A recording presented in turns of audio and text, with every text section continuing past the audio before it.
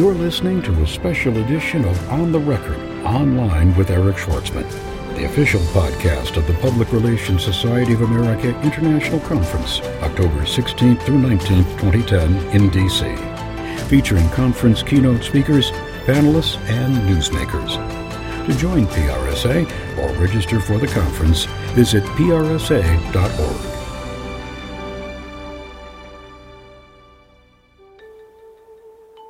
Our guest today is Jeffrey Hayzlett. He's the author of The Mirror Test. Is Your Business Really Breathing?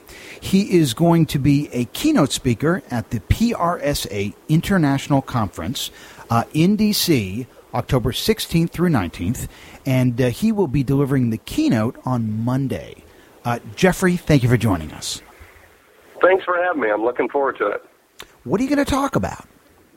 Well, we'll talk about how things are changing in big companies and small companies and what you've got to do to come out of all this recession and really get into one-on-one and having better communication and growing your business, because a lot of businesses have been, focused a lot of time and energy on cutting things, and now it's time to grow something. And so the mirror test is all about, looking in the mirror and finding out who's responsible for doing what and what questions you need to ask yourself in order to make sure your business is breathing. What are the biggest mistakes companies make when they look in the mirror? Well, I think one of the biggest ones, I was at Kodak as part of the turnaround of Kodak, and I can remember sitting in a meeting early on and going, geez, this place is messed up. Somebody ought to do something about it. And then I realized, so I was looking around the room, it was me that was responsible for that. I think a lot of times we're afraid to ask ourselves the hard questions, and there's nothing wrong with that. And I see a lot of mistakes by companies of not asking those tough questions because they're afraid of maybe what the answers are, or they don't want to go through the exercise of asking those tough questions. And so that's the biggest one that I see, is just a failure to ask them. Give us, if you would, paint a picture for us of your experience at Kodak. What was going on at the company when you came in, and what was your charge? Well, my charge was to create tension inside the company, and that was to bring everybody from the center of the table to the edge of the table, to lead some of the mood changes, the transformation, to put a new, more digital look on the company in terms of the types of products that we were selling, the way in which we marketed those products, and to re-energize the voice of Kodak, because it's always been an innovative company. It's so cold in Rochester, we got nothing better to do but sit inside and invent things. So we did a good job of inventing things. We invented the digital camera. We, pushed film to its ultimate, and commercial printing and a whole host of others. But, a lot of people believe that the best days of Kodak were behind it and not in front of it. So that was the big thing.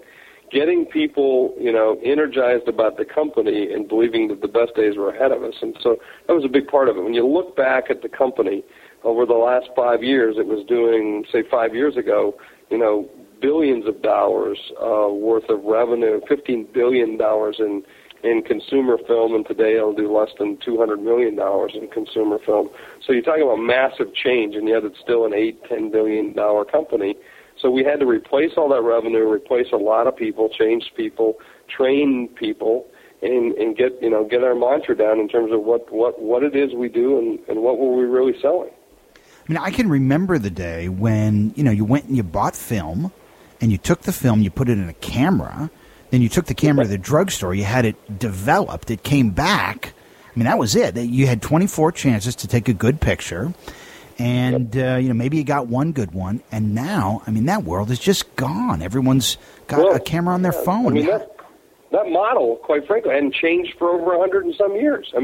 Back when George Eastman started the company, it was the same thing. You bought a wooden camera at the time.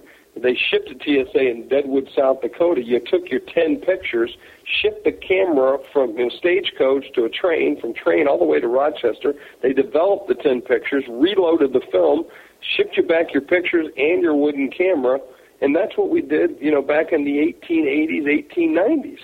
And so that model really didn't change up into this new digital age, and so we had to re-energize the company in terms of, what it is we do. And a lot of people would say, well, we were a film company. Well, no, we're not.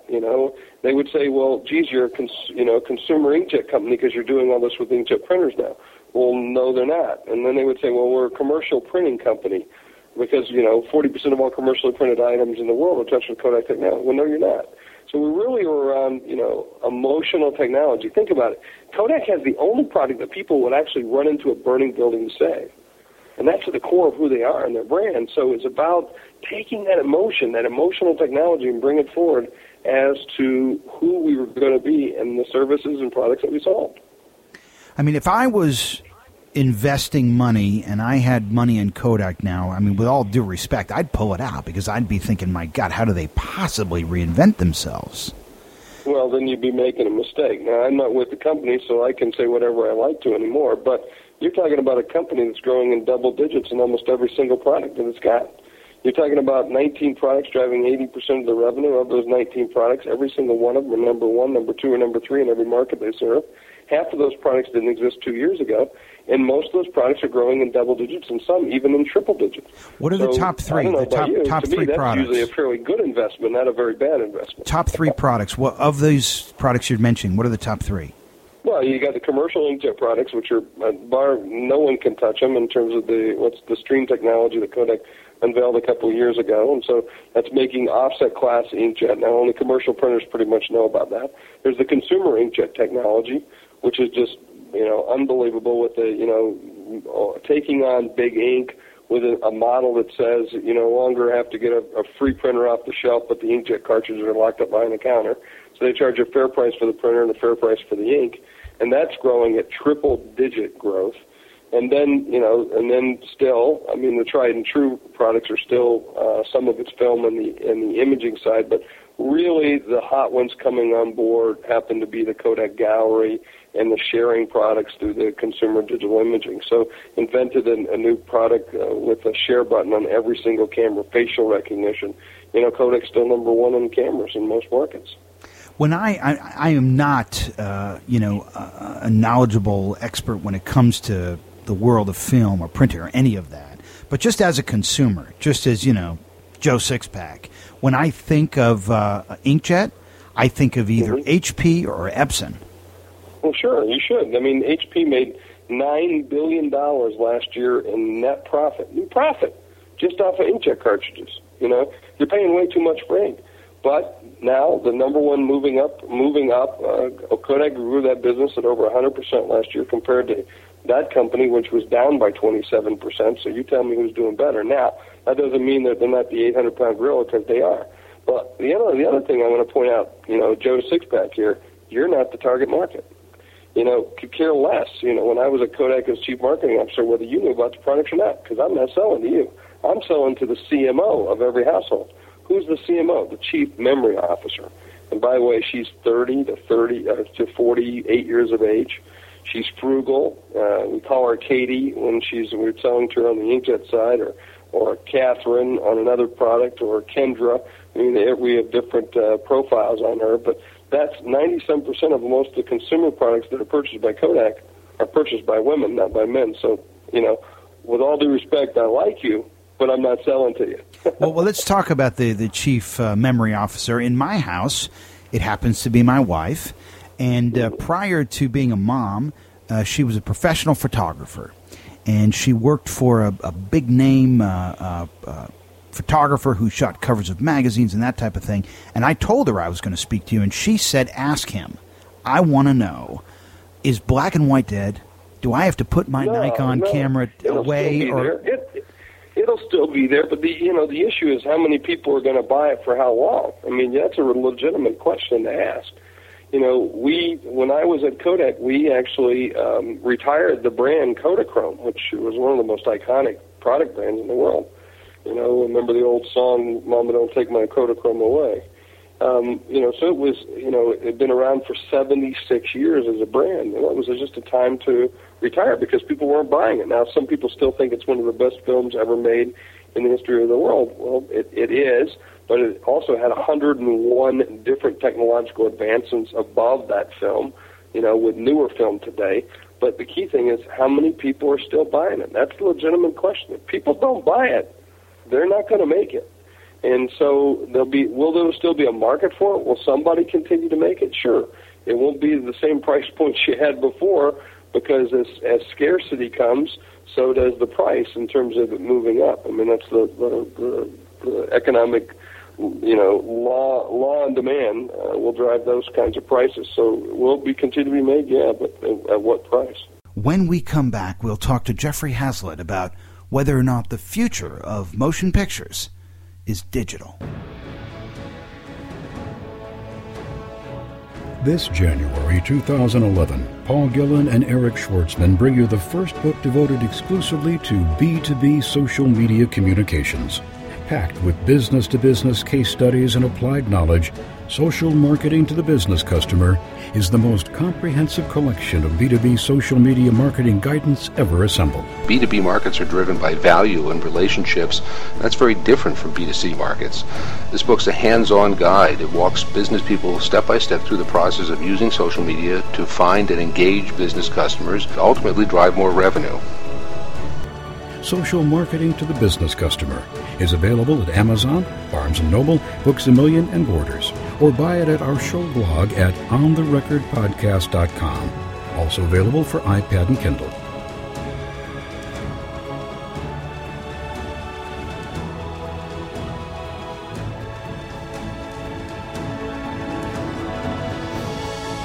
I was at a barbecue, a family barbecue over the weekend, and my cousin, who happens to be a Hollywood cinematographer and he shoots big movies, was sitting there, and my brother was sitting there. My brother had his new Canon. He said, "Hey, I got this new camera. What do you think of it?" And he took it out. He was playing with it. And someone asked him the question that he always gets asked, and that question was, well, when do you think they'll stop shooting these major Hollywood pictures on film? And he always says, as he said every time I've heard him ask this question, never. Film is so much better. It's such a better image quality than digital image. There's just no touching it.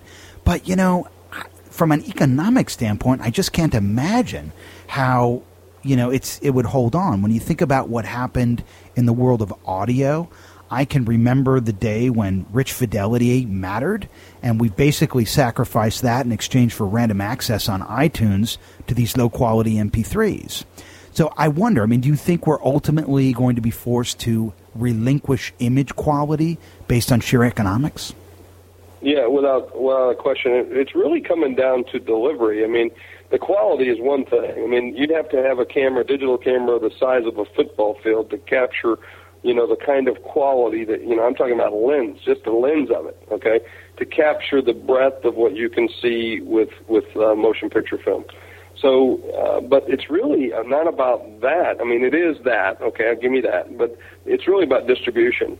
Today, to get those films out to, say, 100,000 motion picture theater houses, it's by and large still done with film. So it's like changing from, electricity to water, or water to electricity to repipe all of those motion picture theaters. Once that's done, that will drive it because the economics will be better for, the studios and so forth. And so they'll drive that change, and eventually you will see that because you'll put up with it. There'll still be those people that want to shoot for the film's sake because they're an artist. And then there'll be those that want to go to digital because it's good enough, and they're knocking them out. It's like years ago I helped a company create for a commercial printer, we called it business color. And someone said, because the quality wasn't quite up to offset class, but I said it was business color, so let's sell it as business color. And someone said, well, why would you sell it as business color? And I said, because shitty color doesn't work as well, okay? So you can't use that as the term. So I had to come up with a different term called business color. And the same thing applies here. You're just going to have a different level, and you can tell the difference. Once someone points it out to you, you know the difference by seeing it pretty quickly. I'm going to be, I can see it now, I'm going to be on my deathbed with my grandchildren. They're going to be gathered around, and I'm going to say, when I saw Lawrence of Arabia on 70 millimeter, it was so rich. But they'll never know it. They're never going to see it. They're never going to have the opportunity to see that rich image quality.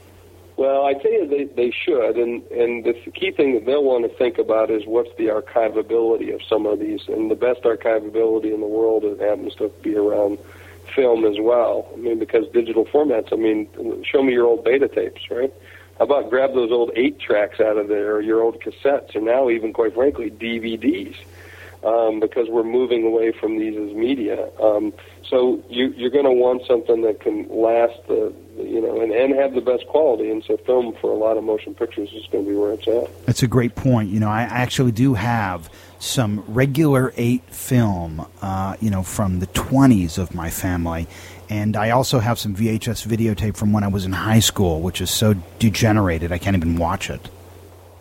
Yeah, I keep thinking about I got to go get my kids' births, which I had on a video camera, switched over to at least the digital format, so at least I have another backup, right? Because I took them with old videotape. But the film, I would love to have film, but I didn't have that kind of money back then. Todd Van Hoosier from Boston sent me a question for you via Facebook. He says, you talk about winning the war. Where will the next marketing war be fought? I think there's no doubt in my mind it's in mobile. You're talking about a device that's so personal. Where you can leave your house without your wallet, but you'd never leave without your phone.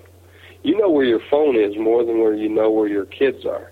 And so I think the next big plane for most of us to be able to do marketing is going to be on the mobile, and how do we bridge the gap, and how do we get the trust of the consumer, the trust of the B2B owner, whoever owns that phone, the owner of the phone, how do we get their trust enough to where they'll let us communicate them with one of the most personal devices that's ever been invented? So how do you go after it? Do you think it's about, is it about apps? Are apps the future of mobile communications? Apps will be a part of it. I mean, being on the phone that way, but what you want to ultimately do, and I think every business is like this, and we've gotten away from it, is you want to create a one-to-one relationship with the customer in some way, shape, or form. Apple does that because they think, all the Appleites that are followers of Apple believe that everything is built exactly for them, and so therefore they allow them in and do things, and they treat them in that manner, and they can command a higher margin, higher price. So, whereas other companies have gone the other route where they have 800 numbers and punch 1 for this, 3 for this, 5 for this. By the time you get to 6, people are hanging up. So it's about being more personable. And so I think that's where it's going to get in terms of that trust, is how do you develop a relationship, and it's going to be a combination of things. It's going to be using social media. It's going to be using, your CRM systems. It's going to be using your customer care, and, everything. Apps will be one of those where you've got to make a combination of those things to be able to be genuine in your work with that particular mobile phone owner or customer in this case. As somebody who's out there, you're on the speaker circuit, you're working with a lot of high-profile organizations on social media strategy. What do you think is one of the biggest misconceptions people have about social media engagement or assimilating social media into the communication apparatus of a big company, of a big company with a legacy? Two things. I mean, I'm sorry to cut you off. I just jumped in because I'm so excited about it. One is you can't make money with it, which is it's a crock, okay, because you can't. Or, with that, you can't measure it, you can't see the return on it, which I think is ridiculous. And I call the new ROIs of what's your return, not on investment, but what's your return on ignoring. Because I see a lot of companies. The second, I think, misconception is that you think you have to control it. A lot of people believe that they're a brand that's out there, and I get this a lot with public relations people and corporate communications, quite frankly. They think, well, we own this message. We own our brand out there. You don't own your brand. You never have. And when the Internet came around, you really lost control of it. A brand is nothing but a promise delivered. And so each and every one of those promises, the way in which you deliver it's a different perception for different people. So what is it you're doing? And you never controlled that before. And quite frankly, now with all of this other communications channels that are available, you just find out different ways of which people are more in control, of that brand. And their ways of being able to interact with you. So I think those are the two biggest ones that I see. Now, Business to Business Magazine called you the Marketer of the Year. What wisdom do you have for folks at organizations focused on marketing to other businesses about how to use social media? How is the use of social media for B2B communications different than business-to-consumer communications? Well, I mean, what we have found, at least I'll use a Kodak example. One of the things that we did at Kodak, in fact, 80% of Kodak's business is B2B. Most people aren't aware of that, but that's what the transition's been over the last 5 years. And so we moved more and more into B2B. And the way we looked at it was, our philosophy was, how do we help our customers communicate more with their customers? Because the more successful they are at their business, the more successful we are. So we looked at it as providing them tools. So we used it as a way to engage, and I call it the 4 E's, and I'll talk about that at PRSA. But about, how do you engage, how do you educate, how do you excite, and how do you enthuse or turn them into brand ambassadors? And so you want to go about that same approach. In fact, at Kodak, if you go to Kodak.com and / or go to the social media section, there is a manual that we put together for B2B businesses on how to go out and engage and how to run the 4 E's of social media. And I think that's a big thing that you have to do in a B2B side is the way in which, you can help your customers do a better job of using the tools. And so that was a big part of what we did at Kodak. Jeffrey Hayzlett is author of The Mirror Test, Is Your Business Really Breathing? He is a keynote presenter at the PRSA International Conference in D.C., October 16th through 19th, and he will be keynoting on Monday. Don't miss it. Jeffrey, thanks so much for joining us. Thank you.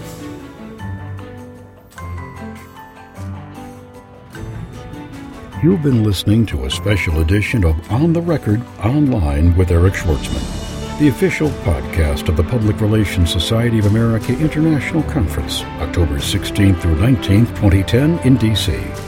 To subscribe to the podcast or share feedback, post a comment to the show blog at ontherecordpodcast.com. Connect with us on Facebook or Twitter at On The Record, or send an email to eric@ericschwartzman.com.